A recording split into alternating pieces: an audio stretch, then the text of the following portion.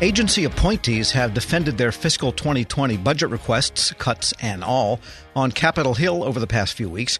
But having data behind which programs work and which don't can make those cut decisions go a little more smoothly.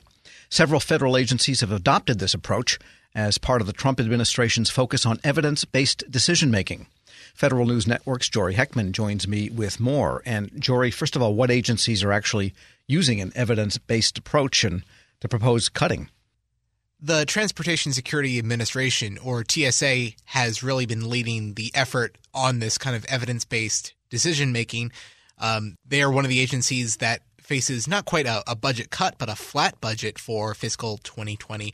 They're getting the same amount, about a $7.8 billion budget, and that's all well and good. But however, their workload, is encountering a lot of added strain about every year. Airline travel is going up about 5%, and that puts an added strain on the TSA's workforce. Patty Cogswell is the acting TSA administrator. She said that this budget environment, flat budgets are a best-case scenario. She went as far as to say that flat is the new up as far as budgets go, and she said that has led to some tough decision-making. We are constantly being asked, well, this is critically important. How can you take a cut to it? And the answer to us has to be, how do we demonstrate and prove I can't cut this piece off to fund this? Because there's a huge impact if I don't do this piece of the work. And at what point is something so unfunded that it doesn't make sense to do it the way we're doing it, and we have to have a completely new program and plan? Measures are absolutely critical to helping think through how do you want to position yourself in that discussion. And despite the TSA having a flat budget, there are some things in there that are zeroed out, actually. 3 programs, in fact, that really center around the TSA's surface transportation. One of those programs is the Visible Intermodal Prevention and Response Teams. VIPER. They patrol aviation, rail, and marine facilities down on the ground, and the budget would also zero out law enforcement officer reimbursement programs, as well as TSA staffing at exit lines. So when you walk into the airport, make sure that people don't go in the exit. Congress has really pushed back on those cuts there. But Cogswell said that she would rather have a scenario where TSA zeroes out those programs rather than hurt a lot of programs a little bit. If I try to take that amount that I have to cut and go it across like this, I do so much damage to so many programs. It actually reduces my overall effectiveness. It's better to say, I can't do this. I need to do this function another way to reallocate funds. That is a really hard conversation to have. You need a bunch of different pieces of information in order to effectively have that conversation. And that's Patty Cogswell, the acting TSA administrator. And we're speaking with Federal News Network's Jory Heckman. How has the GAO used metrics for its reports that you are also reporting? The GAO does have a couple of mandates and a couple of priorities of how they go about doing their reporting work. Their top priority is things that are outlined in statute, like the NDAA.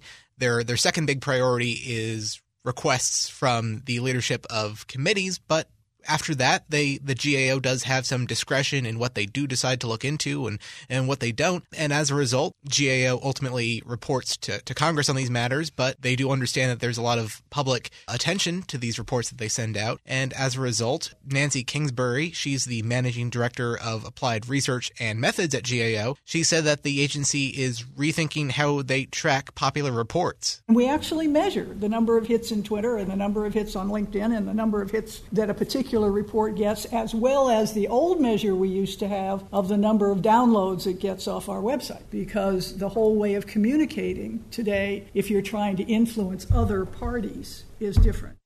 I guess Twitter mentions is one metric they should use. I hope they don't base the whole thing on that, though, Jory, because, 99% of Twitter is nonsense. It sounds like an interesting new set of metrics they're using besides downloads. And how are agencies taking steps to ensure they are measuring what they think they're measuring? It's always a difficult problem for agencies, setting metrics and then making sure the metrics actually apply in the way they expect them to. It's especially tricky in some of these intelligence agencies where there is a limited amount of information that they can share with their agency partners. And to give you an example, Jeff Fowler is the Chief Accessibility Officer at the CIA, and he said that the agency is rethinking some of the metrics that they're using. Often what we do, we go ask our customers, right? Are you satisfied? Is this helping you? Is this informing you?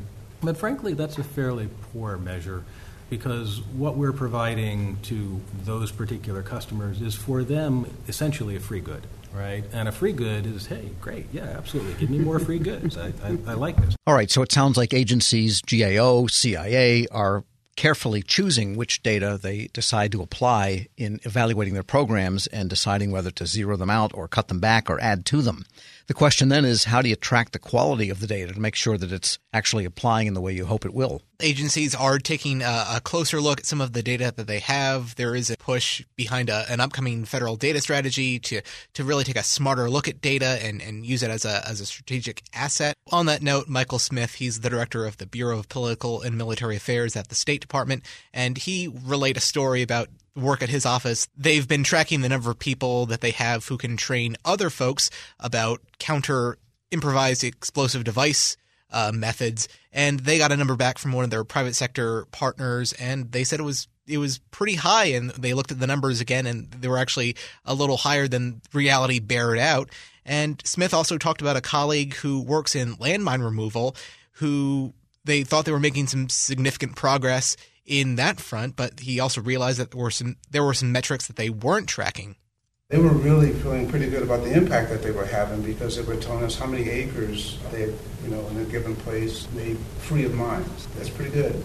And then they were also talking about the reduction in casualties as a result of their efforts. And I remember somebody said to them, "Have the people moved back?" And they were stunned, because really, that was really the impact, isn't it?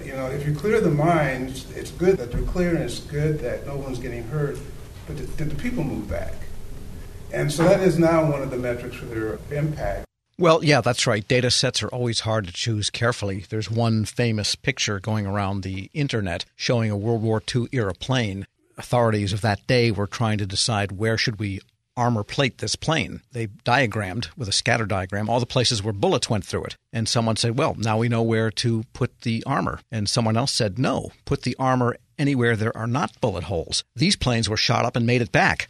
The ones that were shot down have bullet holes somewhere else. Choose your data sets carefully and make sure you know exactly what you're looking at. And where did all this come up, Jory? This was during a panel discussion at American University's School of Public Affairs. Federal News Network's Jory Heckman, thanks so much. Thanks, Tom. Be sure to check out his story at federalnewsnetwork.com. You think your dog deserves the best for the holidays. BarkBox knows they do. And the best is exactly what BarkBox delivers every month. You'll get fun-themed goodies curated for your dog, and you'll be joining a community of pups and their people. We're celebrating sugar season with a double batch of irresistible toys, treats, and chews from our Season Sweetings themed box. To start spoiling your dog and get your free upgrade, visit BarkBox.com/podcast.